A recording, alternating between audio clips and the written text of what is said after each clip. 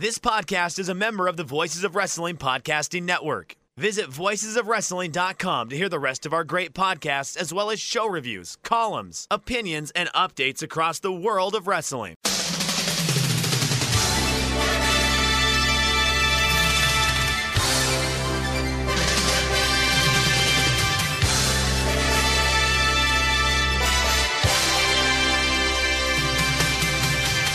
Hello everybody and welcome to the Super J-Cast. I'm Joel, joined by David McDonald. It is Saturday the 20th of August 2022. This is episode 223, discussing our stress relief tips behind the curtain, off the air, as I was telling you about my stomach ulcer problems and you're telling me about your hangover. Happy days on the Super J-Cast. We're a bunch of old men, a bunch of old crabby men just trying to get through life. Yeah, little. I had a couple of adult beverages last night. Boy, am I hungover today! And I told Joel when we were scheduling to do this show, a very important show, by the way. We were trying to get my schedule and his schedule to align, and what a fucking nightmare that was! It's like trying to get the planets to align. Jesus Christ! It really was. It really was. It was terrible. I was like, but one of the provisions I said, I can't do this day because I'm going to have people over and I might, go out, whatever. And then we can't do Saturday morning because I'll be fucking hungover. But then Joel, in great flexibility, made it later. So I turned out all right. Didn't have to wake up the crack of dawn.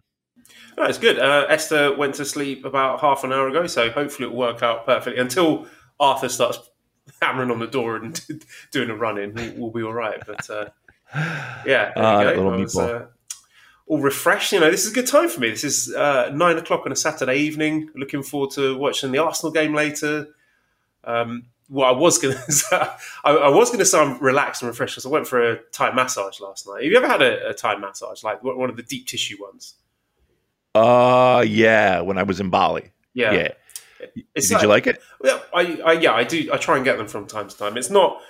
I mean, it's basically like doing 2 hours with Zack Sabre Jr. You got like a sort of middle-aged Thai woman grinding her elbows and knees into your flesh for an hour and a bit. And I was sort of lying there trying to sort of not tap, basically. And then she's asking me in Thai, like, "Oh, do you have mine? Like, does that hurt?" And I'm like, "No, I'm fine." But usually, that's fine. That's part of the experience, and I usually feel great afterwards. But when I went for mine last night, and this is a story I still haven't decided whether or not I was going to tell it, but I suppose I've started now. You're telling it now. I've got to continue. You're fucking telling it. An embarrassing incident with me losing control of my bodily fluids during this match. Oh no! Yeah. Oh my goodness! I made quite the mess. At the Thai massage place, right? So. During about halfway through the massage, this lady tells me to turn over, so I'm face down, right? And I have a dust allergy. So when my face was like basically close to the floor at this point in the massage, then the dust starts going up my nose, and I sneezed a couple of times. And I was like, okay, well, this is not a big deal.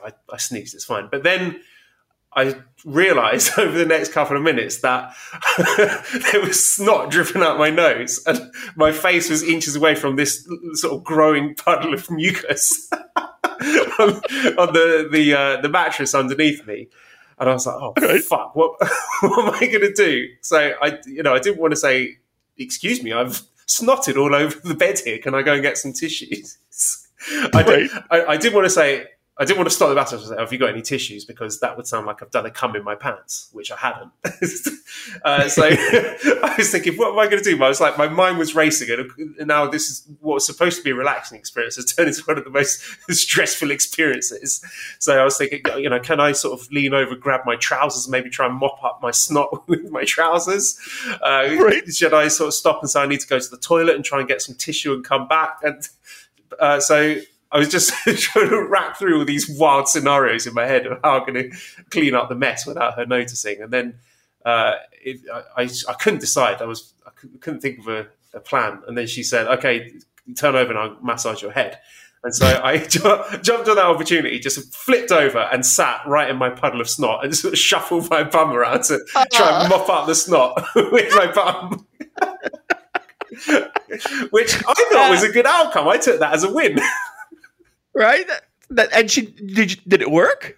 I think so. I mean, she didn't say anything. To be fair, if she had noticed it, would she have said anything? I don't know, but it was better than my other planned ideas of picking up the snot in my hands. Whatever. So wait, you're completely naked, right? No. You're wearing pajamas. Like they give you a little. Oh, okay. Yeah, they give you a little shirt and trousers to put on. Oh my god! So awesome. There was probably a big sticky patch of snot on the backside of those pajamas. I don't know what they were thinking. Thinks. Yeah, no, you know what they think. Yeah. This fucking guy came on our table. You know that's what they're thinking. You know the conversation was that motherfucker. Well, at least they wouldn't be worried about COVID then. If it's snot, they'd probably think, oh God, I'm going to have to go get a test. No, we just have some British guy's jizz all over us. Yeah, it's a lot safer. Sir, what's that? It's much safer that way. Jizz is safer than snot in the year of our Lord 2022. You can quote that. We'll make a t-shirt. Yeah. Come on. Wow. What a fucking time you had. Jesus. I just got... I did not have an experience like that. Thank God. Although I did have a massage and it was the most horrible experience of my life. I've told you the Bali story, right? The massage story. If you have, I can't remember it. Can you refresh my memory? They gave me these super tiny boxer briefs. Oh yeah. They showered me, and I got a boner while she was on her hands and knees right by my cock. Well, what do they expect? I know, and I just shrugged my shoulders. I was like, right. I literally shrugged my shoulders and was like, "Huh, sorry." And then they ran a bath for me. And then I went into the bath and all the water spilled over the side. And so I had to. So now I'm like almost there's just water everywhere. And so I grabbed towels. You're sitting there with a boner.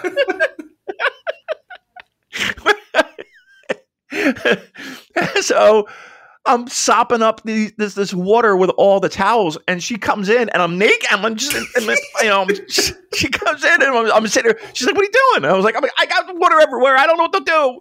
Tell me what to do. She goes, "Get back in the tub." In her broken English. Oh, nice. Yeah, it was the worst experience. Massage, yes, everyone go and get nice. It's the worst. I'm never comfortable doing it. I always feel just like a big tub of shit that these people have to rub their hands on. Like, they don't want to fucking touch me. And so, yeah, I do. It is an anxiety-filled time. Like, I don't relax in massages. Because I just feel very... No, but I'm always afraid of, though? I'm always afraid of the fucking... Well, yes. No, ripping a fart. Yeah. You know what I mean? Like, she's on your back, and she's just like, and then... You know what I mean? That's to be expected. That must happen all the time. It must, but I don't want it to happen to me. I mean, if you're making like a hierarchy of undesirable incidents for the masseuses, I don't know, where would you rank fart, snot, and cum and bonus? And are there any others that we've missed? Shitting your pants? Shit your pants? Yeah, that would be terrible. Or yeah, you go in and you have just your stomach starts growling. And you're like, oh no, this is not good. this is not good. And then she's keep pushing on it, and then yeah, that'd be fucking awesome. Ugh, I feel so bad for anyone that has to do that. Like that work, because here's the problem. I would say the majority of the time they're not like getting a hot guy or a hot girl. They're getting fucking me. Scum like us. Right, just fucking ugh. I'm sure they question, like, what the fuck am I going to massage on this guy? He has no muscle tone. There is zero muscle tone on this guy. Like, what am I rubbing?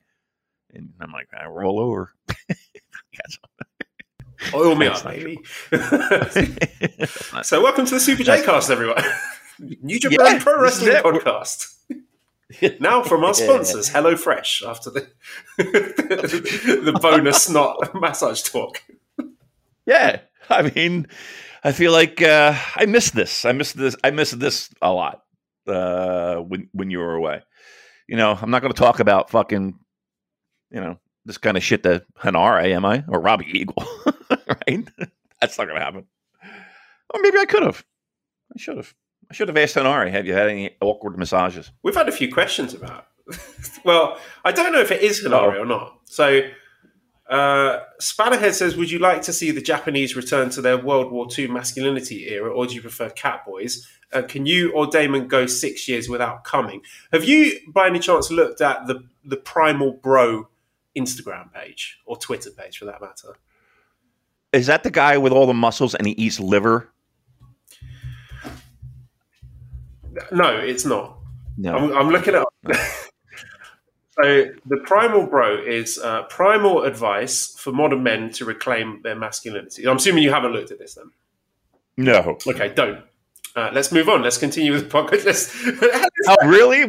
Why? What is it? You know what? Don't tell me. No. Don't tell me. No, I don't. Okay. You look at it in your own time, and then we can have a conversation off the air about that. But if you know, you know. All right, I don't know. So just send me the link. I'll look at it.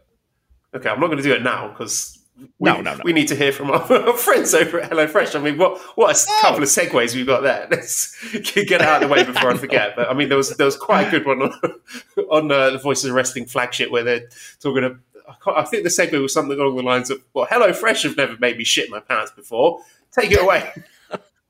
So we've come close to that, but here we go. Here we go. Hey, everyone. HelloFresh, right?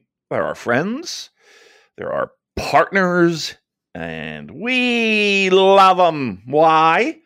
Well, with HelloFresh, you get farm fresh, pre-portioned ingredients and seasonal recipes delivered right to your doorstep. You can skip the trips to the grocery store. Count on HelloFresh to make home cooking easy, fun, and affordable. That's why, as it says here on this piece of paper, it's not really paper, it's on my phone, it's America's #1 meal kit. That's what they're telling me. HelloFresh delivers pre-portioned, I can't say pre-portioned today, pre-portioned ingredients to your door. Once again, I'll say including farm fresh produce that arrives within a week. So you get convenience without skimping on quality. Skip the trip to the grocery store, saving you wait in long lines. Nobody likes a long line. Queuing up. No one likes that. Ensuring you don't waste money on excessive or excess food. Now, my second point that I want to make clear to you is that HelloFresh cuts back on time spent in the kitchen. Can I just interrupt, Damon? I'm really enjoying the intonation and the enunciation of this ad read. You're doing a really fantastic job. Sorry, continue. Really? Yeah. Thank you very much. As I was saying about the kitchen with meals ready in around 30 minutes or less, plus quick and easy meals, including 20-minute recipes. Look, low prep, easy cleanup. Come on. You know you want to do it. Look, here's what I want you to do. Go to HelloFresh.com/VOW16. You're going to use that code, what? VOW16, of course, for up to 16 free meals and 3 free gifts, right? So once again, HelloFresh.com/VOW16. Use VOW16 for up to 16 free meals and 3 free gifts. I don't know what else we can do to convince you to sign up with HelloFresh. Fresh farm fresh ingredients. Save money, save time. You don't have to worry about what's for dinner. Ugh, that fucking question. Guess what? HelloFresh.com is your answer. Comes right to your goddamn door. I mean, I don't know, you lazy bums. Right to your door. And then you're cooking away. I love it. I use it. It's good. Once again, HelloFresh.com/VOW16. Use the code VOW16. Get your free stuff. Get your up to 16 free meals. You can't beat it. HelloFresh. All right, let's move on to the news for the week, Damon. And the big takeaway from the G1 Climax Final in terms of news is that Wrestle Kingdom is going back to a one-night event. So we're getting Wrestle Kingdom at the Tokyo Dome, January 4th, New Year Dash, January January Fish? From the Tsukiji Fish Market. New Year Dash. Sponsored by Tuna. January the 5th. How are we feeling about this? The Double Dome Gold Dash is dead. Good. I think one of them was fine. When they went again, it was like, you feel just like, they're just trying to squeeze shit on a fucking show at that point. I like one show. It makes that show important. I think that's the best thing they could have done. Perfect, smart move. I agree. I enjoyed it for Wrestle Kingdom 14, even though it was a little bit forced. Wrestle Kingdom 15, the Jay White Ibushi night, I think made zero sense. Like, they jumped the shark already after a year. And actually, I thought it sort of made the most kayfabe sense last year with the whole Ospreay Shingo Okada thing. Then, because Ospreay never lost the title, it actually made sense then. But by that point, it just felt a bit watered down. I'd rather have one night where, these are the best matches, best feuds. And, if you don't make the cards, tough shit. Do better next year, Have better matches. Get yourself more over so you can't be left out of that. So, yeah, very excited to see Wrestle Kingdom going back to one night. Also, we have an announcement for Royal Quest 2. We have a pair of shows coming up in the United Kingdom, which will be taking place October the 1st and October 2nd at the Crystal Palace National Sports Centre. So, first of all, I think Editor Dan is owed some free tickets for this one after the verbal assault he got at the previous Royal Quest show. So, if anyone from New Japan is listening, get in touch. We need to get Editor Dan comp with some tickets. Yes, he was assaulted, almost assaulted. He was verbally assaulted. Emotionally assaulted. And, yes. So, yes, I feel it. Well, Kevin Kelly says he's going to buy him a beer. I believe that was the deal. He'd settle for that. He'd settle for that. I know he would. We'll take care of Dan. I'll or you or whatever. We'll figure out something. We'll get somebody to give him the hookup. He deserves it. Absolutely. Chris says, please speculate wildly on Royal Quest 2. I suppose it's hard to pick, really. I mean, what would be a suitable main event for this? Are we thinking IWGP title match? Are we thinking like a briefcase defense, if we're even doing that this year? What sort of level of match are you hoping for here? It would be nice to have a heavyweight title defense. I think it'll be Jay stacked. White versus Zack or something like that. That would be fun. That's what That's kind of like what I'm leaning for, or even like Will versus Zack. To defend the U.S. title on UK show. But yeah, I think that's the kind of level you'll get, and you might get like a multi-man tag. I don't know. I'm just throwing a name out there, but you could have some Bullet Club involvement there, and against like Naito, because he's obviously not doing anything anymore for this company. Yeah, he's not going to be worming his way into Wrestle Kingdom. Well, actually, having said that, you never know. Never put it past him. But it's got to be right. That's the only thing I'm worried about when it comes to that Wrestle Kingdom is we'll save that. We'll come on to that. Yeah. Okay. We got actually quite a few. Yeah. Sorry. Go ahead. No, I was just going to say it's going to be a good show. I think because here's the thing too. It's been a long time since they've rock and rolled.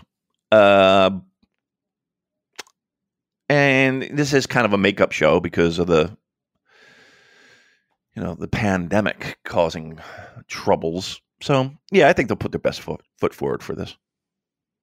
We have a few questions about this. Some people questioning the ambition here. So Rob says, is Royal Quest 2 a downgrade from 2019? Smaller venue, 2 nights, only with 6-week notice, 5 weeks after a Rev Pro weekender, only a month of ticket sales compared to 5 months in 2019. Feels more like a US event. Fair assessment.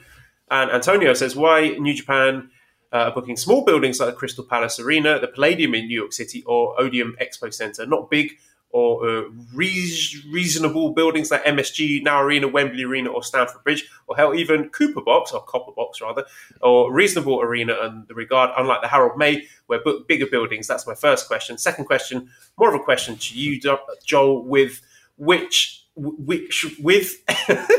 of NXT UK, do you see New Japan going like they did in US? Do New Japan of UK, do you think that'll be likely given the end of NXT UK? And what's your thoughts on NXT Europe and how much that will affect New Japan and other promotions around Europe? Personally, don't think it affects anything because wrestling here in Europe is non-existent apart from the UK.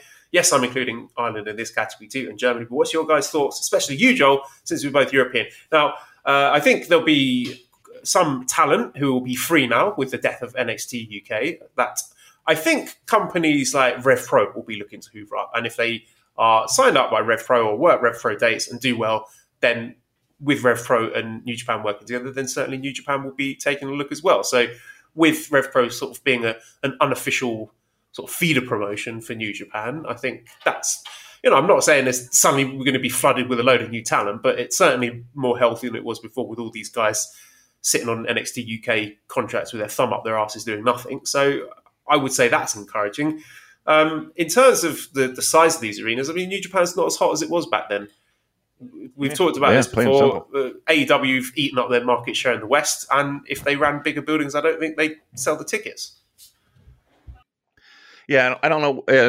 You might have a better gauge of what kind of building size that is, but yeah, I mean, you nailed it. I mean, we can't try to make up excuses. That's it. It's just they wouldn't be able to sell tickets at a enough pace to make the rent, and that's really it. But again, I do understand the fact that nothing's announced. They really do that a lot. they at least recently, like it just feels like, wow, we're a couple of weeks away and there really is, there's no lineup. But again, I can't imagine it being, you're not just going to get watered down talent. You're going to get good stuff. And so the UK stuff, I mean, a lot of those guys, that were released, they're, mainstays in that British scene. And, they were in Rev Pro before the whole UK thing. So I think they'll be welcomed back with open arms. Get to see that Flash Morgan Webster again, hopefully, right? I liked him. But yes, it's going to help British indies for sure. All right, let's move on to the finals then of the Grade 1 Climax 32, which culminated with a triple header at the Nippon Budokan. The attendance for these three shows, we had 3,227 for night 17, 3,179 for night 18, and 6,716 for the finals. So I think that finals night was healthier. I mean, the first two were pretty rubbish, to be honest, but they just missed out on their target. I think they were hoping to do 50K tickets altogether and just missed that by, it was like a couple thousand or something. So Multiverse Ace asked, Ospreay said he wants to get New Japan out of the dark times. With attendance being down a bit, what do you think New Japan needs to do to gain a larger foothold in Japan and abroad? The Okada pan-out shots highlighted a lot of empty or tarped off seats in Budokan. So your thoughts on the attendance? Is this a big problem for New Japan? Yes, I think it is. I do. This is a flagship event. This is an important part of New Japan's calendar, and to have disappointing numbers like that, I mean, it's telling. I think some of it had to do with the way that the G1 was laid out this year with the it felt like it had trouble gaining momentum, so maybe fans fell off. I don't know, but again, to me, it's a little bit different than, say, like I don't know, like a junior tag league show in Corkin, that struggles. this is a little bit different. Again, this is one of their flagship events, and there should be people lining around the block. So yeah, I got to be honest, it is a little concerning to me. So the main event, of course, was the G1 Climax 32 final match, where the winner of the A block, Kazuchika Okada, defeated the winner of the D block, Will Ospreay, 33 minutes 53 seconds with the Rainmaker to win G1 Climax 32. What did you think of the match, Damon? Outstanding. I thought it was fantastic. Favorite match of the tournament. Will Ospreay had a hell of a tournament. Let's be real. He had a really solid tournament. Trust me, the matches I'm going to remember most are obviously the finals. I think the Okada Jonah match I'll remember, and ELP and Will, and even Shingo will. Like, Nate, who had a better tournament than him? Yeah, I mean, there's a wider question to be had of New Japan Wrestler of the Year, and even Global Wrestler of the Year as it is. And yeah, he certainly staked his claim there with just an outstanding match. I mean, the work was technically flawless. It was just incredible, breakneck speed once they sort of cracked into the latter half of it. The storytelling of the match was obviously, it wasn't subtle, right? Let's put it that way, with Ospreay sort of cycling through all the moves of various Bullet Club leaders in the past, people that he knows has beaten Okada, trying to find a move that could put him away. Right. So it was very different to their Tokyo Dome match, which just felt like sort of two prize fighters going at it to see, who's going to win the big belt. But this one was sort of more storyline based and maybe like a touch gimmicky, but it felt like the sort of thing that kayfabe Will Ospreay would actually do in the course of a wrestling match. So I know a lot of people were sort of thinking that, this is a bit cheesy, but I quite liked it. I loved it. It was entertaining. Yeah. I enjoyed the story of that. And I said on Twitter, it was like a Marvel movie. So, there was no subtlety to it, and it's very different to the sort of storytelling and psychology you get, for example, in the Okada Naito series. This was sort of, banging you over the head with it. Look, Ospreay's trying all the different finishing moves from these guys who've beaten Okada. But I felt that worked. I thought there was a lot of drama in it, and I thought it's, another chapter in the story of Okada and Ospreay, which is ongoing. I mean, I remember writing a Secret Santa. Someone gave me a Secret Santa match. This would have been in 2018 with the first Ospreay Okada match, the RevPro one. And then, so they had that one, and then there was the anniversary match that they had I think so, right? Yeah. 2019 maybe, or maybe that was 2018 as well. And I was thinking, Ospreay's going to win the third one. We are in 2022, still waiting for him to win one cleanly, because of course the one that he won in the G1 with the Great Khan re-debut and interference, that one doesn't count. So we've got this story going on with Ospreay trying to get a clean win over Okada, this guy who was his mentor, like his older brother, and he's trying to prove himself. And I find that really interesting one, and I think sort of New Japan was maybe sort of running low on those sorts of long-term stories. So this is one that I'm invested in now, and it's quite interesting to see where that feud's going to end up. What will be a suitable payoff for that? Is it going to be not this Wrestle Kingdom, maybe the Wrestle Kingdom after that? I think Ospreay needs to get the big Tokyo Dome IWGP World Heavyweight title win over Okada.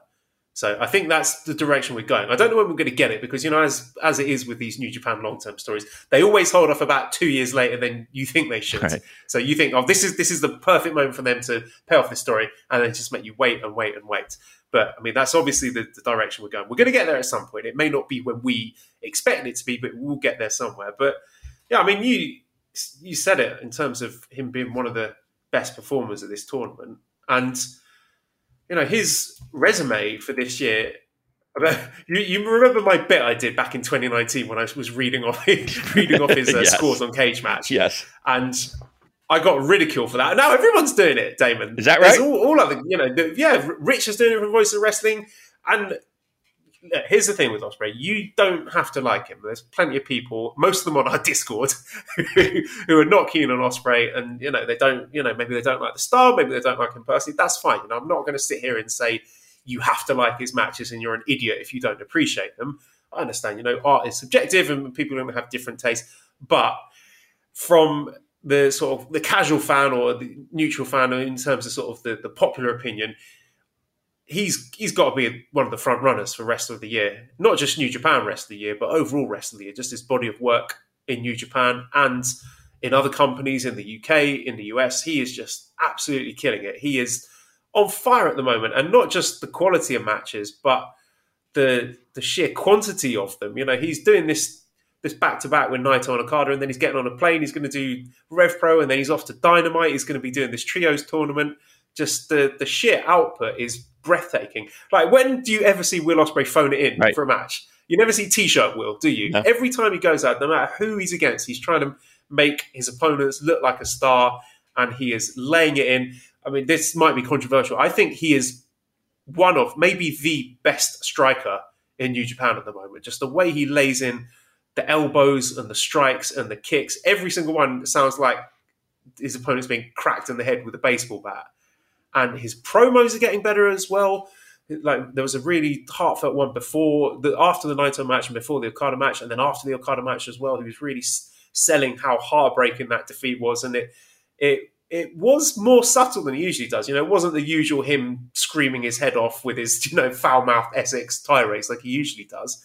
There was some layers to it and a bit of depth, and sort of he was going into different gears and tapping into different emotions within the Will Ospreay character. And again, people they hand wave his promos and they think they're shit. I thought these were really good, and I think he's the total package right now. Honestly, it's probably between him and Mox for the rest of the year. In terms of New Japan rest of the year, I mean, Okada was my rest of the year up until this point, but I think Ospreay might have just picked into that, and he's just starting to put everything together here, isn't he? He is, and when you think back to Best of the Super Juniors and that highly controversial spot with Ricochet and everyone fucking losing their marbles over it, and to where he is now. I'm not going to sit here and say it's night and day because he was very good then, but he does feel more and more complete. And you are right. Like, what you're not seeing T-shirt Will, right? I mean, never. Like he never phones it in. And that might be, a detriment considering there's only so much the body can take. And I think, all the fans who do hate him and give him a load of stick, he is out there doing that for you. He's doing that for the fans to put on a great show for you. And again, I'm not saying you have to like him, but just at least acknowledge the effort that he puts in. Yeah, I don't see how you can't. Truthfully, and if you're honest with yourself, I don't see how you can. He's in his 20s, think about that, and the idea of we now have a feud and a storyline and a continuation of a storyline that, when Tanahashi and Okada rode off into the sunset, that feud, that made New Japan as popular as it's ever been. Now we have like something that's in that ballpark, right? A young guy in his 20s. Okada, was he like very early 30s? Just turned 30? Am I off of that? Low 30s, right? Who, Okada or Will? Okada. Yeah, I think he's maybe 31 or 32. Okay. Watch me look it up. He's 57. What? Oh no, he's 34. 34. Okay, there you go. See, the problem is because of the pandemic and the clap crowds, my brain has just frozen everybody's age from January 2020. Yeah, seriously. So it's good. I mean, look, he was my MVP of G1, and G1 is a litmus test to where you're going to land in year-end Wrestler of the Year polls. It really is. That's why it's silly to talk about Wrestler of the Year until G1. It just is, because guys just rise above. I think Will was outstanding. And I think Will, if everyone's being honest, I think Will's got to be at least in consideration. You have to sit and think and be like, okay, his body of work, his improvements in the ring. I'm telling you flat out, Empire's my favorite faction. I think they're look. He's winning. He is winning. In pro wrestling right now, he is winning. And it says a lot, Damon. He lost this match. He lost this tournament final, but he's the big talking point. He's gained so much from it, arguably as much as if he'd actually won the damn thing. And, the narrative of the Ospreay critics has shifted. Before it was like, oh, he can't sell or he's spamming moves. Now there seems to be, and again, I'm just going by my Discord, but sort of a grudging respect for the fact, okay, that was a really good match. He is a really good wrestler, but I just, he doesn't click with me or I don't like him. So I think that speaks volumes as to how much he's improved. And I say improved. I mean, I thought he was fucking brilliant in 2019. Right. And now we're in 2022 and he still seems to be getting better. So, I mean, you spoke to it, this United Empire popularity, and Ospreay himself have undergone this face turn, this gradual face turn, judging by the promos. He's not doing really anything heelish in the matches. There's no interference. And they're sort of the tweener faction now, as LIJ sort of shifted into in 2017. And, after the match with Great Khan looking all disappointed and Ospreay's tweeting out that he feels terrible that he's let them all down. He is so popular with the Japanese fans. Like, I know this is clap crowds, but the Budokan crowd were audibly reacting to, it seemed like every single move Ospreay launched. And, our man on the ground says that he felt it was about 75% of the crowd in favour of Ospreay. A lot of United Empire merchandise, a lot of United Empire T-shirts around. So Sue Coatman says, thoughts on where Ospreay is headed in New Japan. Like, do you think he could be or will be the guy in future? I mean, I suppose I'm looking at Jay White as the anointed Western superstar of New Japan because, he's the guy that was groomed and brought through their dojo and they've been sort of handcrafting his trajectory. But Ospreay is looking like he could be a serious player in this company. No doubt. And we've been saying it for years, how high New Japan is on Will Ospreay. To me, Will Ospreay slides right into that Kota Ibushi spot. Like at one point he was on that fucking mountain. That's Will's spot now. Like that's the role he is playing right now. So yes, he is going to be a title holder and a big boy belt holder and in a big feud with arguably the most important New Japan pro wrestler. Yeah, there's going to be plenty of spotlight. Here's the thing. He's only gotten better the brighter the spotlight. Like the more that they put on his shoulders, he still hits home runs consistently. I'm going to be truthful. And I might be just, goofy pro wrestling fan 101 here. I loved the idea of him panicking and saying, okay, I'm going to hit you with finishers that I know have beaten you in the past. Loved it. I love the idea of it. I love the concept of it. I thought that was fantastic. That was a highlight of the tournament for me. I thought it was fantastic. I love those little nuggets and those little things, and I thought that was great. Come on. Yeah, and something we haven't actually discussed is the fact that he went for the one-winged angel, Kenny Omega's finisher, and didn't work, got countered, arguably ended up costing him the match. So that seems like a surefire match down the line. I mean, surely we're going to get Ospreay versus Omega at some point. I don't know if that's going to be in Japan. I don't know if that's going to be in the States. But it's happening, isn't it? Right. And here's the thing I like, too. So he hits these moves. Hits a high fly flow. Okada kicks out. What's the AJ? Styles Clash kicks out. Why? Because it's not his move. right? It's not his. He doesn't know how to do it right or whatever. He can't master somebody else's finishing move. Love it. Fucking love it. Come on.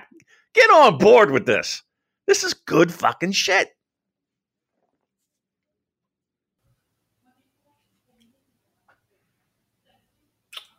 Yes, I don't know what else to say. No, it was good. It's very entertaining, and again, I can see why some people might think it was a bit cheesy, but it worked for me. I thought it was really, really good. It's very entertaining. Just a brilliant match all round. So he's got some stuff coming up very soon in Dynamite. Commando Ray says, when will the United Empire finally get a push? Also, the Ospreay and Aussie Open have any chance to win the AEW Trios title? I guess what everyone's going to be looking at in these brackets is, are we going to get Ospreay and Kenny Omega in the ring together, which could happen if, I can't remember, I think it might be Death Triangle that Ospreay and Aussie Open are facing next. And I think they're probably going to lose that. But if they do win, which is possible, then yeah, we're looking at the Ospreay and Omega sharing the ring together. So, whilst I do think Ospreay Okada is the long-term goal, I think Ospreay versus Omega is something that we'll be seeing, I don't know, within the next 12 months. Do you think we're going to see that as a singles match? I would love it. I'm not going to lie. I would love it. They talk about how they wanted Forbidden Door to be an annual thing. But why not a semi-annual thing? I think they would be. That's one match that I really feel like they would be absolutely dumb to leave on the table. Like they would just that Joel. They announced that match. I don't care where it is. Name the fucking arena. It'll sell out, right? Yeah. I'm confident that it will. Yeah. I think to me, that match is probably one of the most marquee matchups that you could have when we're talking about the cross promotion with AEW. Like that, to me, that Omega Ospreay, that is top of the tier. And I was super excited for Punk Tanahashi. I think. Let me ask you this,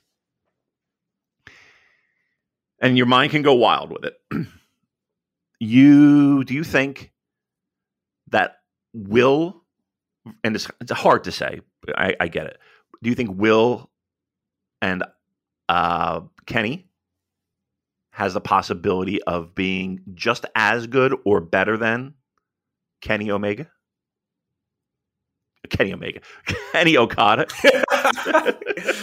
Man, we are fucking loopy today. Like we're both drunk. It's the kind of match that I think could break Dave Meltzer's scale again. Like, would it stun you if he went 7.5 stars on that? Because it would, because this is everything that he likes. And of course, that's just his view of what he enjoys in pro wrestling. But I could certainly see that being something that really plays into what the casual Western wrestling fan, or the hardcore wrestling Western fan for that matter, enjoys. That sort of modern US style, 100 miles an hour, flashy moves, big overprone storytelling, drama. And yeah, why not? I mean, there is no ceiling on a match like that. No. I think they're just okay. You want a spicy question? You want to piss some people off, Damon? Yeah, let's do it. Let me ask you this: is Will Ospreay now better than Kenny Omega is/was? I'm going to say this already. I think Ospreay's a better promo than him. Yeah. Yeah, I don't like Kenny's promos, to be honest with you. I think they're, I don't know, kind of corny, but okay. Let's put it this way. There's enough body of work and enough data to have that conversation. Like that's not a preposterous question that you asked. For my money,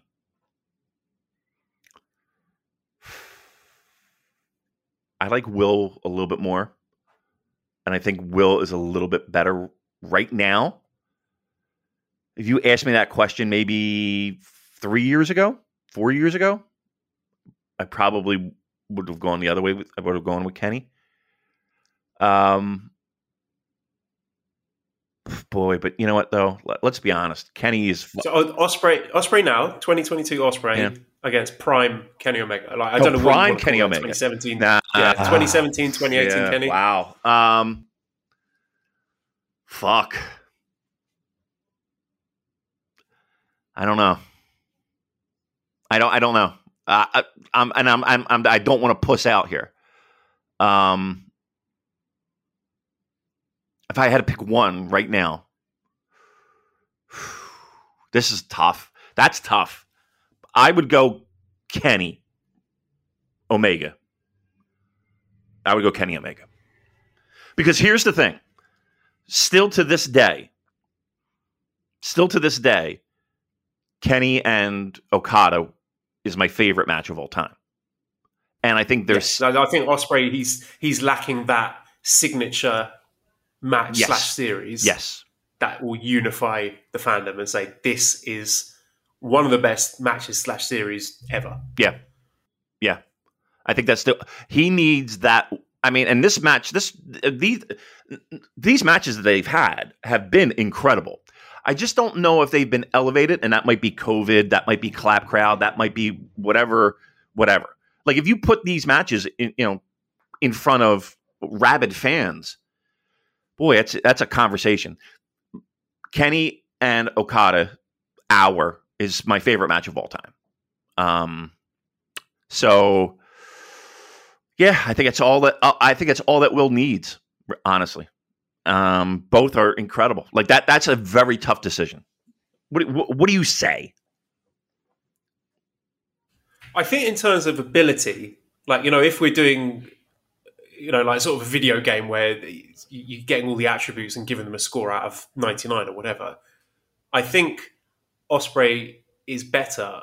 But in terms of all the other intangibles and things like, star power and drawing and influence, historic matches and influence, Kenny is ahead. But there is time for that to change. Yeah. And that's not, I mean, I trust me, this is not a knock on Kenny Omega at all. But yeah, I mean, listen, this is a good conversation to have. Like, we're living in a time that we can have this conversation. It's pretty good. Yeah, I think that, and I think Kenny knows that these conversations are happening, and what an interesting factor that's going to play into when hopefully they do eventually have this match. Yeah, you're probably right about that. But here's the thing: like they kind of go back and forth a little bit on the Twitter, right? Yeah, I mean the pair of them. I was going to say they've both got massive egos. I mean, Kenny's definitely... Yes. They probably do. And I think Kenny knows that. He can probably see Ospreay coming for him, whether that's kayfabe-wise or whether that's, this guy is coming after my spot as the best bout machine in real life or whatever. But I think I don't know, a lot of people are going to think, oh, for fuck's sake, this is the most tedious conversation I don't think ever. it is. But I find it really interesting. Me too. I think it's this. These are the kind of conversations that I enjoy more than this match. You know what I mean? Like the idea and the concept of we have two absolutely outstanding pro wrestlers. Which one's better? That's like in sports. It's like, who's better, Jordan or Kobe, or Jordan and LeBron, or Gretzky and Lemieux, or these are the conversations that, I don't know, give me a boner. Sorry, I love them. So the backstage afterwards, Ospreay, I mentioned that the promo was really, really good. So he was just devastated. And David Finlay came in. Definitely worth checking out. If you haven't seen it already, Finlay came and challenged him for the US title. And Ospreay was trying to push him away, saying, "Oh, let me have a minute." And Finlay's grabbed him by the throat. It was really good stuff. So Finlay will be his next challenger, a match that I'm looking forward to. I thought the match that they had in the D block was very, very good. And yeah, this one should be even better. Now, we've spoken a lot about Ospreay. We've barely talked about the winner of the G1 Climax. It's El Kazuchika Okada. So In-Ring Art says, am I crazy for having a tiny part of me with the lol Okada wins vibe? June says, I'm biased because Okada's my favourite wrestler, but I don't understand people being upset about him winning the G1. He's the face of the company, and they're positioning him as this generation's Antonio Inoki, and he's also one of the best in the world. So in my mind, it makes sense. Now, I do sort of get the feeling, this is not something I can quantify, but that the Japanese fans might be getting a bit bored of Okada, just maybe based on the reactions during the final and when the match actually ended. It feels like it's sort of cyclical with Okada. He goes through and he reaches these peaks where he seems like this sort of unbeatable sort of god, and then people are thinking, I want something different now. And then he has a little slump, and then when he's away for a while, people get more into him. Yeah. Right? Yeah. But I do feel that Okada is more interesting as a foil to other wrestlers and their long-term storylines than anything actually interesting happening with the character of Okada himself.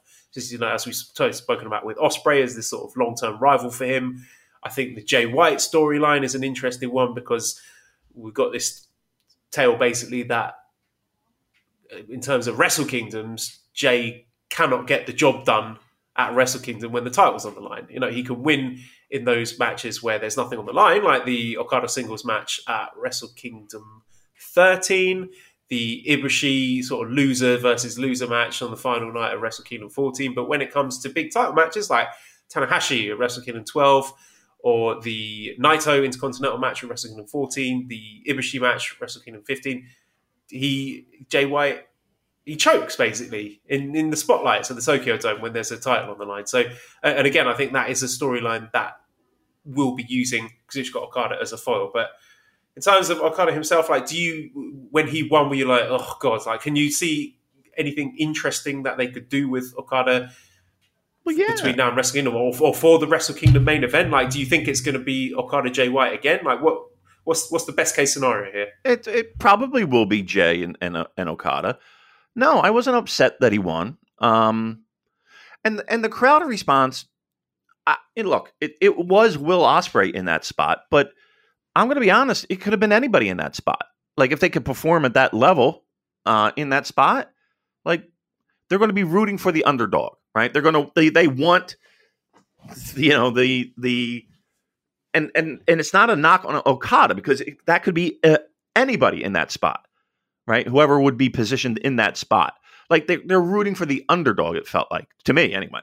So no, I don't know if it was like people are sick of Okada. Every promotion has a star, and that's their top guy. And I hate to say it, but how do you get through pro wrestling? Like, you can't constantly have fresh faces, and especially with a talent like him. Like, we talk about Will, not for nothing, Okada is the best wrestler. Let's put it this way: Okada is one of the best wrestlers of our generation. And I would easily put him in top 5, right? Maybe even top 3. Like, that's a guy who's going to win your G1, And you're right. I think... Okay, it was great. Good. Well, we're sort of transitioning over from different generations here. I feel like the era of the top guys being Okada, Tanahashi, Naito, Ibushi, Omega, that's past, and now we're sort of moving into the era where it's still Okada, but now we've got guys like Ospreay and Jay White, and I think we're waiting for some new names to get added to that mix. And maybe it's the guys going to come back from excursion, the likes of Shota Umino, who knows? But the fact that Okada is the mainstay of that old era and this new era, I think that sort of transition is where things feel a little bit odd, because he doesn't seem to have that big rival to put him on the back foot and keep him interesting as, the guy who's got a chase or the guy who's under threat. Yeah. I mean, here's the thing too, though. it's not like he's winning everything all the time. Like we got a world champion. That's Jay White. Yes, Okada, won back-to-back G1s, but okay, that's not a big deal. You know what I mean? Like, that doesn't bother me. And it was a weird way that he won the previous one with Ibushi getting hurt. No, look, I'm looking forward to his match with Jonah. I'm looking forward to down the line with which I think we're all waiting for is Jay and Okada. And now we got Will in the mix. Well, he's always been in the mix. I kind of like it. Like I do. And remember, it took Okada, there's that one fucking dome where everybody in that building thought Okada was walking away with that title, and he didn't. And he walked out in tears. Well, that's a story that they love to tell. So the Kikuchi moments, as I like to call Kikuchi moments, correct. So let 5 Groove 2 Knit 3 says, what do you think the possibilities are for Okada's G1 win if he's not going to wrestle the main event of Wrestle Kingdom? Do you think he'll use his victory to cash in a shot at the KOPW crown? I don't think that's the case. I mean, I think he said he was not going to defend the briefcase. I think that's what he was getting at. He feels like he is entitled to a nailed-on, ironclad title match at Wrestle Kingdom. I think that's where we're going for it. And again, just based on what I said before, if it is Okada Jay White, that is the story. The story is, can Jay White actually win a title match at Wrestle Kingdom? And I suspect he won't. I suspect we may be in for another Okada wins, because the bad guy doesn't usually win at the Wrestle Kingdom main event. And I think that could be the catalyst, to no pun intended, for Jay White to maybe go on that turn. So I think that's the direction we're heading. Sue Williams, Voice of Wrestling, Sue Williams says, we know Jay White is defending against Tama Tonga coming up. Do you guys have any ideas or guesses as to what the other big title matches will be this year? Not talking pastrami sandwich style ideas, just what you think may happen going into the fall. So, yeah, you mentioned, if we're looking briefcase defenses, Okada versus Jonah could be an interesting one. Jay White, yeah, sure, he'll defend against Tama Tonga. He hasn't lost to anyone else. He didn't lose to anyone else in the G1, in the block. So maybe, you cannot rule out Naito, again, worming his way into maybe getting Jay to put that on the line. I would say there's a non-zero chance of the Wrestle Kingdom main event turning into Okada Naito again. Although I've sort of talked myself into Okada Jay White being the more interesting match, actually, given the history that I've laid out with Jay White at the Tokyo Dome. Can you see any other defenses or possibilities for Jay White between now and January 4th? Yeah, you could probably...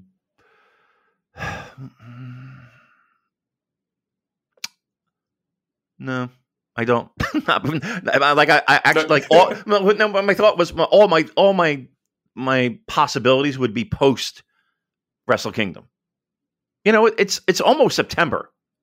Just FYI. The Dome is going to be here before you know it. The Dome is going to be here before you fucking know it. So, and plus we have World Tag League. Yeah, I don't know where they would squeeze that in. Maybe a Rev Pro show, maybe an AEW show, but I doubt it. Yeah, and now sort of fleshing out this idea, Jay White loses at Wrestle Kingdom, and that can precipitate the Jay White Evil feud, which we've been waiting for years and years for. Maybe he gets booted out of Bullet Club. You always bottle it in the big matches. You're not fit to be our leader. Blah blah blah blah blah. But anyway, I'm veering dangerously into fantasy booking territory. Welky, speaking of the final night, says, "Where was the angle?" So yeah, we are usually accustomed to getting a big dramatic angle out of nowhere on the G1 finals, but we didn't get one here. We got. Tanahashi's going to be challenging Machine Gun Carl Anderson for that Never title. Kushida is going to challenge Ishimori for the junior title. Kushida, he feels very cold. Oh my God, yes. He? Yep. I forgot he was even there. I swear, I forgot he was even there until he came out in that little 6-man. Like, I was just like, oh yeah, Kushida. Yeah. He needs a fresh coat of paint, doesn't he? I think. Look, I don't think that's off the table. I really don't. But yeah, they've done nothing with him. Like, it just feels like I don't know. I just don't, like, I'm not amped up. I'm not as amped up as I would have been. Like, if you told me, okay, Kushida's coming in. Well, I mean, everybody knew. Let's put it that way. I was amped up, and I think the steam is let out of the bag. Is that what I want to say? It's not. It's very cold. Yes, like a bag of microwave popcorn that's been left out for too long. Speaking of Carl Anderson, at Unknown Untold says, between openly stating that he half-asses it on Impact and not having the title belt at the G1 final, how strong is the case for Carl Anderson as the worst never openweight champion of all time? Harry says, have you seen the Reddit post suggesting Carl Anderson may have either lost the never openweight title or left it in America, since the one he was parading around was actually one of the 6-man belts? I find that extremely funny and extremely on brand for Carl Anderson. But yeah, I forgot about him. I forgot he was the never openweight champion, and I'm still scratching my head as to why that was the case. I don't see why you could not have done the Tama Tonga storyline and his push and elevation and the Jay White win with him being never openweight champion. I don't know why they took it off him, but I don't know. There you go, Carl Anderson. Yeah, I mean I don't know. I don't know where the benefit is in that one, but hopefully it's a quick reign. But yeah, I did notice that he wasn't wearing the never openweight championship. I don't know if you forgot it, but that happens more often than not, than people know. Like, people losing titles and having to use other belts in place. So I do remember there was one. I think it was a G1 block match in 2018 with, or maybe it was 2017. I can't remember, where Kenny Omega came out. He was the US champion at the time and didn't have the belt, and he made his entrance. He's in the corner waiting for his opponent to come out, and the camera's just sort of lingering on him. And then he turns to the camera and goes, I forgot the belt. Jesus Christ. They're going to be real mad at me. And I found that very funny. So just people losing and forgetting title belts. I don't know why. That just tickles me. But I've heard more wrestlers complain about being a champion and having to lug around the fucking belt. Imagine having to lug around one of those trophies, like the G1 trophy or the Best of Super Juniors trophy. That must be even worse. I'm sure that, like, in those cases, like, he's just dropping it off in the back, and then they have a crew and they put it in a box and blah blah blah. But like the titles, like, I forget where I heard, it might have been Crockett Promotions, it might have been, but they would have 2 belts, like just in case. Like, they would have a belt that, you know, the guy who was the champion had, and then they had one as a backup just in case, you know, if somebody gets drunk at a fucking bar and leaves it there. Didn't Jericho do that? Or he left it in an Applebee's or some shit like that? The AEW title, wasn't it? Yes, yeah, that's right. So it happens all the time. That was part of the law. Yeah. It's part of the history and the prestige. Yes. Got to lose. All right, let's talk about the sorry to move us on, but the semi-finals of the G1 Climax. There was the Ospreay. Actually, let me get it up so I can get the timing of this, because I want to talk about the Ospreay Naito match, which I thought that was like a big protected match. I thought they were holding on to that one, so I was surprised they gave it away for a semi-final on 24 hours notice with very little build, and that it did such a shitty number in the building, to be honest. But the match itself, 20 minutes, 23 seconds, like one of the best 20-minute matches I've ever seen. Like, it was just balls to the wall action, and you know, Naito, I don't know what the future holds for Naito. We've got questions on this, actually. Mark says, where does Naito go from here? Jarro Burt says, where does Naito go from here? They told the story of this possibly being his final chance to main event Wrestle Kingdom, and with them eliminating the 2-night format, it's hard to see him making it any other way. So, yeah, what did you think of Naito versus Ospreay? And another question here, Mikey says, what's Naito doing at Wrestle Kingdom? Could you both please come up with something cool? I'm still pretty bummed. So, yeah, Damon, please talk to us a little bit about the match and what you think the future holds for Naito. Love the match. Was generally surprised that Will went over. And here's the thing. I don't know of another, aside from Kenny Omega questions that we used to constantly get, I don't know of another question that we get more than over the years of what's going on with Naito? What are they going to do with Naito? You know, like, that's because I don't know of a guy as popular as him that does seem to get the short end of the stick. the guy has had multiple heavyweight championship reigns that have been uneventful. Snake bit. Well, the second one was. I mean, here's the thing: like with the first one, like but sort of between the Wrestle Kingdom 12 and Wrestle Kingdom 14 periods, you knew. I think there was faith that he would get that moment. It was just when it was going to be. But now he's already had that big moment in that reign. But the Naito fans, myself included, would love to see him get another one, just because the way COVID sort of fucked the first one. That there is enough like realistic tension there where I don't know if this is something they're just teasing Naito fans and going to try and drag that out and actually deliver another big moment for him. But are people going to care? He's done as or if he's just done as a tippy top guy now. Are they looking at him thinking, he's sliding into the Tanahashi role or the Goto role or whatever, where he's not going to be winning any more big titles? So I think now that there's genuine doubt about that makes it even more interesting, and it makes me want to cheer for him even more. Actually, yeah, okay. I mean, I worry about the opposite happening though, in the sense of, okay, he turns into Goto, and it's just like people just like, okay, I like the guy, but he ain't winning, right? And nobody wants that. I still think he has another reign in him. I do. I mean, health concerns aside, right? I think he has another reign in him. I think, just to jump in, his wonky knees added a little frisson of danger and excitement to that Ospreay match where, when it's Ospreay and Okada, everything's going to be executed flawlessly. But when it's Ospreay, Naito, and I think Naito's like one of the best wrestlers on the planet, but you never know, when he's going for those big sequences, you think, one of his knees going to buckle? Is it all going to fall apart here? And that sort of sense of danger sort of added to the match for me. I think that's what made it more compelling. I think it's a lot of his matches and just his style and the way that he works in a ring. Like it does feel different. I thought I heard, but maybe it was Ospreay who said it. Like, just he's so different in the way that he moves, and it's true.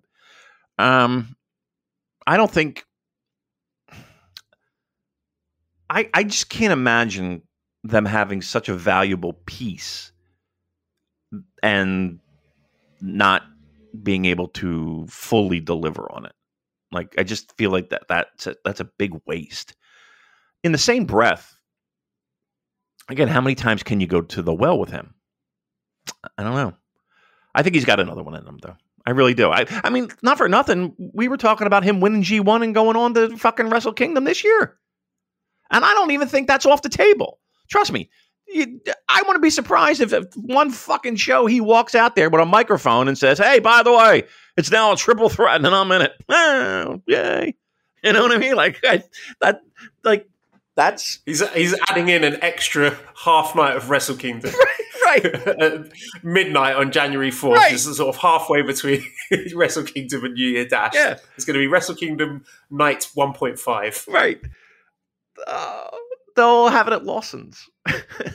Between TGI Fridays. That's a big TGI Fridays. They can put people on there. And I also am very excited by the idea of New Year Dash. Like, that's always a fun show. You never know what you're going to get. It is a hodgepodge of shit. And, some years you get some really cool angles. Other years, all right, you're kind of waiting for that angle, and it doesn't really come to pass. But I think this year might be one of the more crazy New Year Dashes in recent memory. If from what we hear, AEW's involvement in Wrestle Kingdom. You want an early prediction for New Year Dash? How about the newly crowned Kazuchika Okada getting challenged by Shota Umino? Ooh.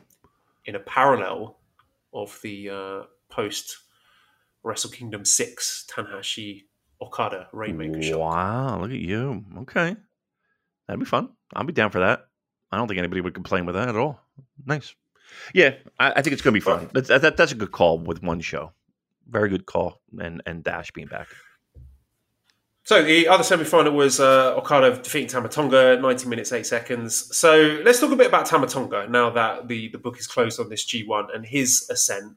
Again, he's another guy whose promos have been fucking tremendous. I don't know if you saw the one he had after he beat Jay White, which very sort of quiet, underspoken, subtle promo where he was basically thanking Jay White for pushing him off the cliff so that he could fly.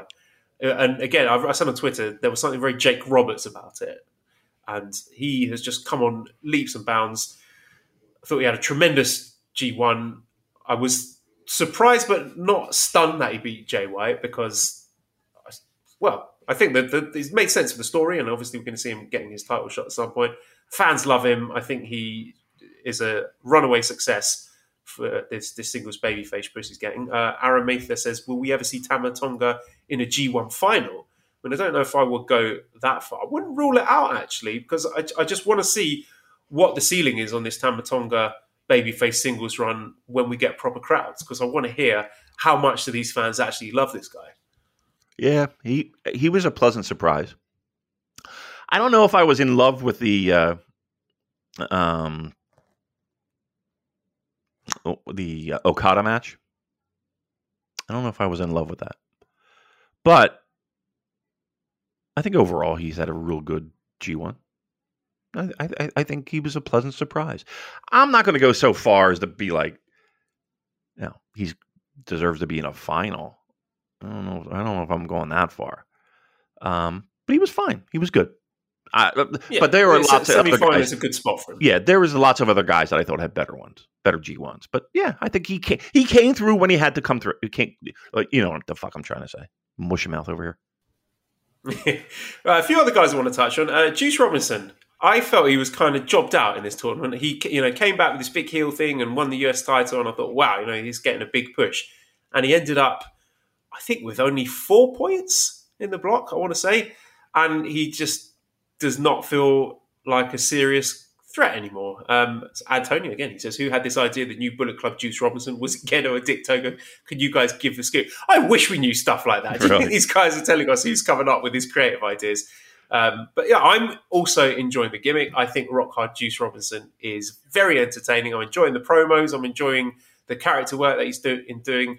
But I'm just very surprised. It feels like he sort of pissed someone off backstage for the way that he's been booked so far. Yeah, I'm not feeling it. Like, truth be told, I'm not a huge fan of just the excessive cursing. Like, just come on. And that's coming from me, right? G1, point-wise, obviously disappointing.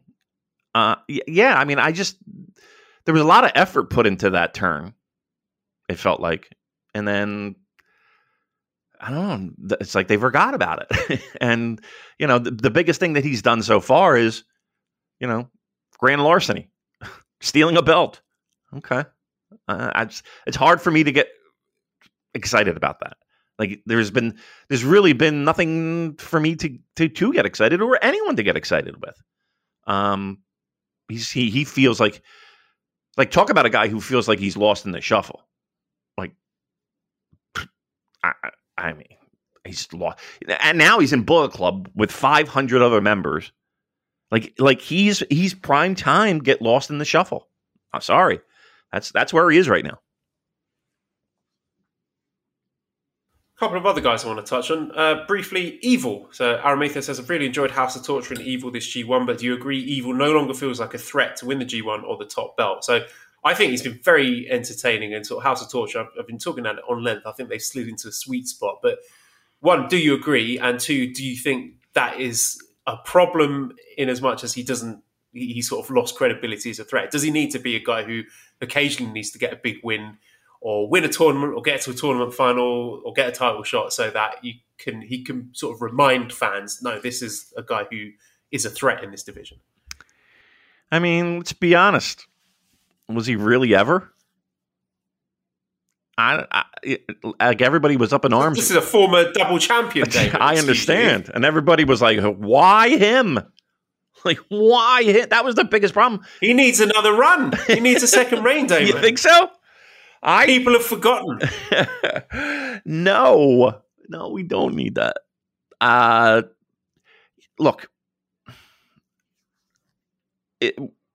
what our biggest concerns were House of Torture being high up in the card and having the bullshit just take away from sweet spots on their shows. It's not nothing more, nothing less. I don't think. And he's been so good that we've lurched in the other direction, and people are demanding that he starts winning big matches. Look, I'm still waiting for the Bullet Club stuff. Like, that's where I see him fitting in with the Civil War stuff. So he'll be busy and he'll be front and center in that. He'll be a main cog in that wheel, but like a heavyweight title shot or even a reign? Nah, I hope not. I mean, nobody expected the first one, but I can't see that. They're fine where they are. We don't need it going any higher on the card. Yeah, if it does play out like I have outlined earlier, where we do get the JY Evil feud sometime next year, I think that's where we can sort of take his character and his story to the next level, maybe start doing some interesting things with it. But for now, I'm happy. I think everyone is happy with where he and House of Torture are sitting. So let's not rock that boat. Yeah. Palm says, what was the average time it took Taichi to remove his pants each match? Historically, how does that line up? Does this foretell anything going forward? I just want to take this chance to throw some flowers at Taichi, because I think he was and is low-key one of the best G1 performers in terms of sort of night after night, a guy you can rely on to go out there and have hard-hitting, high-effort performances and elevate people who are not as good as him to superior matches, having matches that are more than the sum of their parts. And he doesn't really get the love or the appreciation that I think he deserves. I think it's fair.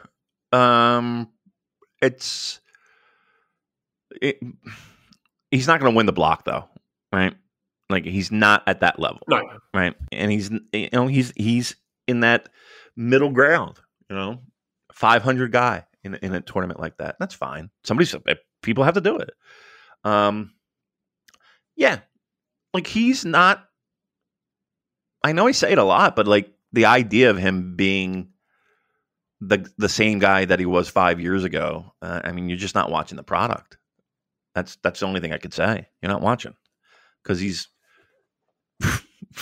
been good for years now. He had a good G1. He had a good G1. I don't know if is he in your top 5? He's not in my top 5. See, I don't know. I don't do the spreadsheets where I do sort of calculations of what the average star rating is. I don't do all that shit. I comfortably in the top 10. Oh, what? That's too geeky for you?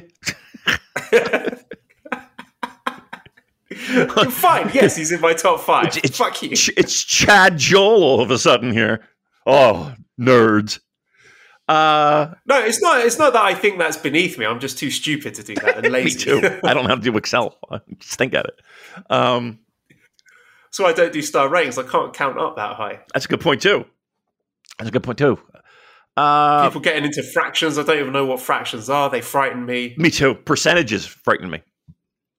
Percentages. Yeah. I don't like math at all. Right. Next question. Bash says, who do you think did best from the newcomers in the G1? And what did you think of Bad Dude Tito and Royce Isaacs? Do you think they get into next year's tournament at all? No. And Frank says, who do you think made the most impact from the new G1 entrance? Has to be Jonah. He established himself as a monster who brings something different. What do you think the plans for Jonah will be? Also, shout out to Lance Archer and Filthy Tom. Both are over and we need more. So, yeah, Tito and Isaacs were fantastic in their roles as sort of the backup, the tag partner and the guy cheering them on in the corner. I don't think they will be in next year's tournament. But again, I've been saying it for months and months and months. Don't sleep on Royce Isaacs. I think he has got an interesting future ahead of him. In terms of the newcomers, Jonah definitely, he got that moment and that win over Okada. But I think ELP, he's a guy that I thought made the most of his opportunity personally. And now he looks like he's feeling perfectly at home amongst the heavyweights. And I'm very excited to see what the next 12 months look like for ELP. So what about you? Who stood out the most to you for the newcomers? Probably Hanare. Getting that big win over Tanahashi, that's a nice little feather in the cap. I thought he had a very good, I felt like this was a time where he established himself I thought Lance Archer was really good. I mean, I know it's not a newbie, but Not a newcomer. sorry, Not the question asked, Damon. sorry, but I did like him. Filthy Tom was good. ELP How was good were his promos? Very emotional. I wasn't expecting that from him. no, me neither. Jonah, I thought did very well. I like that tag team. I think we'll see them in tag league. That's it for the new guys, right? Am I missing anybody? I don't think so. But I think Finley. How do you think Finley did? okay, good, fine. Like not bad. Like nobody was bad. Solid. I think Hanari was my favorite of all of them, though. Let's talk Lance Archer. Johnny says, do you think New Japan is trying to send a message to AEW talent that the grass might be greener on their side? Lance seems super happy with his run there. And I said on Twitter that block finally had with Okada, even though he lost, that felt to me like a sort of a celebration of Lance Archer. And like a clarion call to Tony Khan and the AEW locker room. Look, if you come over here and work this tournament, you're going to be a big deal. You're going to look like a star. You're going to get big wins. You're going to get big spots. And now I'm wondering if, Lance Archer wouldn't maybe be happier sticking around in Japan and working more New Japan days next year. And I think certainly the way they booked Lance Archer in this tournament can only be a good thing and sort of appealing to other AEW people who are considering making the trip for next year's tournament. Yes. That being said, more eyeballs are going to be on him on AEW than New Japan. Even during G1. So yes, he will get treated well. He had been treated well. And anybody who decides to do the tournament is going to be treated well, I would think. Again, that being said, when people were leaving New Japan and going to AEW, one of the things we said was, one, they're in the States, and that is a big deal to be able to fly home and spend more time at home. Like those tours, that is a fucking commitment. Like to me, especially the older guys, like they got families and shit. You know what I mean? Like, it's their job, mind you, but you're away for a month. Joel, you know what that's like, going on vacation for a month. No, it's the opposite for me. Being away from my podcast for a month, that was really difficult. I know. I'm sure you were dreading it, all of it. Lance, I think if you asked him, he would go. And again, I'm speculating what he would think, but I think he would go. But if he had a choice, he would stay AEW, like as much as he could. It's just easier, And again, easier, and if in the pro wrestling world, more eyeballs are going to be on him on TBS than on New Japan World. How do you feel about the 4-block format now that we've reached the end of it? I hope that they don't bring it back. I felt very disconnected from this tournament at certain points. Look, I felt very disconnected from it a lot. And it was weird in the sense that there was no momentum for these shows, and matches, and I don't know. I don't know. And again, we're saving bodies and we're saving injuries and all that stuff, but I kind of missed the idea of more matches and more matchups. And I gotta be honest with you, I wasn't a fan of it. I wasn't a fan of this format. I think it was tough to get momentum. I think we were missing out on more matches, different opponents. And I hated the pacing of it. Not a fan of it. I think it worked towards the end. I actually really enjoyed that final block night where we had the 2 D matches and the 2 C matches, the 2 B matches and the 2 A matches, where each had their little self-contained narrative. A bit like, if you watch an international football tournament, the way the sort of group stages wrap up with that. So again, I agree with you that the way it was disjointed and the uneven scheduling was a problem, and it felt more like watching, I don't know, like New Japan Cup shows rather than G1 shows. I think they could remedy that by just adding an extra guy to each block and having 32, like 4 blocks of 8 rather than 4 blocks of 7. So then you can have single block nights. You could have, an A block night where you're getting 4 block matches. And I think that would remedy a lot of the problems, because gun to my head, I suspect they're going to stick with it just because, they've got all these guys on their books, and this is what New Japan are doing now. It's just more content. But I think that might go some way to remedying a lot of the issues with the sort of disjointed scheduling of it. Let's talk about the guest hosting. So Lawrence, who, funny enough, was a guest host for the Super J Cast last year, says, out of all of Kevin Kelly's guest commentators, which did you guys like best and why was it Jonah? Louis says, there are a lot of guest English commentators this G1. Who was you guys' favourite? Would you like to see them back, if possible, during upcoming shows? So anyone stand out to you, Damon, for the guest commentary? Jonah was good. I thought David Finley was good. ELP, I thought he was very, very good. ELP is always good. Yep.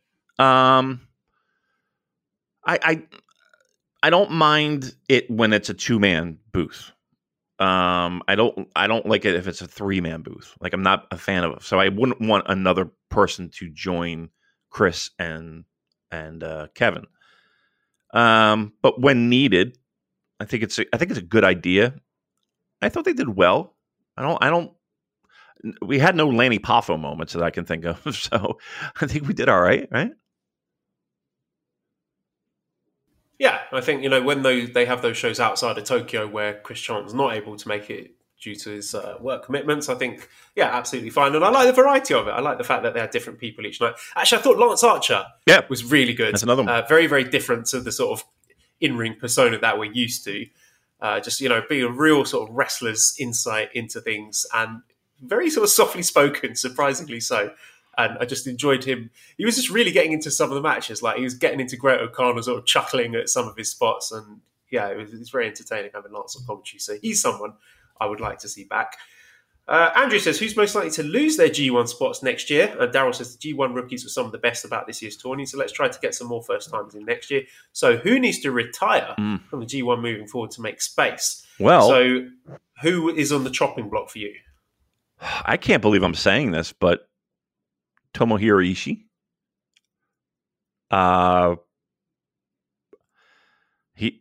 Wasn't there a lot of talk about him not being in this one, let alone the next one? Yes, I think it was Joe Lanza had some insight on that before the tournament even started. Yeah. So, and given his point production, I don't know. We'll see. Who else would I cut? Fale. Fale does not need to be in G1. Fale, Yujiro, Yano. Easy cuts for me. It's not saying I think they will be gone, but that's who I cut straight off the bat. Right. I'm totally okay not seeing Fale in there. Totally okay. That's it. I guess it depends on the numbers, really. If we're going back down to 20, then there's some difficult decisions to be made in terms of that, and that would really be, again, no pun intended, elite. If we're getting just 20 guys cutting it down, even if we're not bringing in outsiders, that would just be, and again, I quite like that for the G1, that being the cream of the crop. These are the 20 best wrestlers in the company / the world. And I hope we do go back to that format, but I do suspect we're keeping the 4 blocks going forward. Yeah, keep in mind, people got to lose too, though, right? People got to lose. Yes, yeah. So that's true. So you are going to get some bottom feeders in there just so we can make the points work for the people who were getting to the finals. And that's where Rock Hard Juice Robinson fits in. Aspir says, follow up, who do you think is most likely to gain a G1 spot next year, since the DJ is not an option now? So I don't know if you saw this Carl Fredericks thing. So again, this is Joe talking about this on Voice of Wrestling, that apparently Carl Fredericks was due to get a big re-debuting angle at Budokan Hall on these G1 final shows, where he was going to show up and get embroiled in a big long-term feud with House of Torture that would be paying off at the Tokyo Dome. And he's just fucked himself out of that by mouthing off on Twitter, which it is sad. I mean, I don't take any joy in that. I think it's a big wasted opportunity, and that's something I would have liked to have seen. Yeah, I don't know where I don't know where that went south, but and I don't know. Like I said last week, I don't know who's to blame, or if there is a blame, but it does seem like on both ends, it's such a wasted opportunity. A wasted opportunity. You know, not everyone has it happen immediately. Sometimes it is a slow burn. I mean, not for nothing. Look at a guy like Henare. Look at a guy like David Finlay. Look at a guy like Juice. Look at a guy. You know, it's a slow burn. Yo.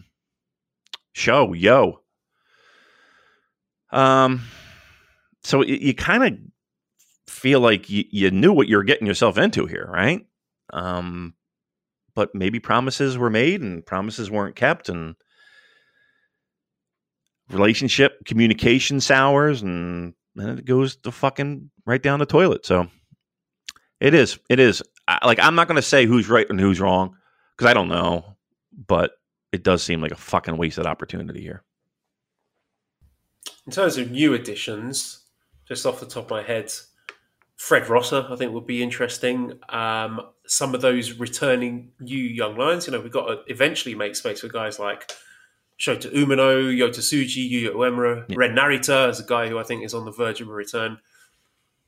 Anyone else that you think you would like to include next year who thus has not been? That are more New Japan centric, like, not counting. Or outsiders? Anyone outsiders that you? I think we will. Look, I think we've been saying it for a while now, and I think the Dome, AEW's involvement there, and even Ring of Honor stuff. I think there'll be more outsiders in the next year. I do. Now that we've reached the end of the G1 and the G1 talk, let's have a quiet moment of reflection for all the friends of the show, Damon, who've come to terms with the hard truth, the difficult realization that maybe they actually don't like New Japan, the modern day iteration of New Japan, what it is in 2022, and should stop watching it and writing about it. I mean this with all sincerity. Like, life is too short to force yourself to do things that you don't want to do. And more importantly, I was right. So there. Okay, let's move on. Now, you're talking slow burns, Damon. Daryl has a question for you. Oh. How has that posh toaster you were bragging about been treating you? Are you satisfied with your purchase, or are you having some regrets? And there's a follow-up tweet to this with a toaster that I would like you to have a look at. So please have a look at that tweet and talk to us about your toaster to wrap up this week's episode. I have no new updates on the toaster because we haven't used it yet. So we're still in kitchen remodel mode. And once that's done, we will be able to utilize and use said toaster. This is not the toaster that I have purchased. This Mitsubishi single slice wood grain. This is not, it looks nice. I don't know about the single slice though. That seems like I need two slots. You know what I mean? No, but it's sitting in a box. It has not been opened. We do have it in the house. It has not been used. But as soon as I do, I will. I'm fucking texting you. I want a review. I want the podcast opening with you doing a live toast eating and talking to us about your brilliant new toaster. I will absolutely do that. I can't wait. We're in the home stretch with the kitchen. The floors are down. I think Steve's coming over either later today or maybe tomorrow to move stuff back in, like the dishwasher and the stove. Oh, my Lord. How great. Finally have a kitchen. It sucks. But yeah, we'll see. All right. We're done, right? We're good? We're good. I love it. All right. Well, listen, wrap it up, shall you? redcircle.com/shows/super-j-cast. Throw some money our way. That money can go towards Editor Dan getting the tickets for Royal Quest 2 that he so richly deserves. Discord link, you can send me a direct message on Twitter if you would like to join up with that. At Cobra Kawaii and prowrestlingtees.com/super-jcast, one of our shirts. I was sharing some holiday photos of my time in England with my new students then. So I started school again, new class. one of them spotted the Super J-Cast t-shirt and said, "Oh, Mr. Joel, how come you've got a t-shirt with your name on it?" And I panicked. I was just like, went to the next photo. I was just like, fuck, I can't have this again. Because if they say Super J-Cast, what's that? And start Googling it, then I'm in trouble. So I was just like, a friend bought it for me for my birthday. Next, moving on. Right, but it's a joke. It's just a joke. Right. It's like that Sopranos, when Vito gets sent in the gay club dressed as the leather daddy. It's a joke. Right, it's just a joke. Right, Come on. Right. There we go. A big thank you to editor Dan. So you can find him on Twitter at LousyHero219. Subscribe to the Voices of Wrestling Podcast Network. Other great shows. Give us a 5-snake review on iTunes. Follow us on Twitter at the Super J-Cast. Thank you everyone for listening, and goodbye.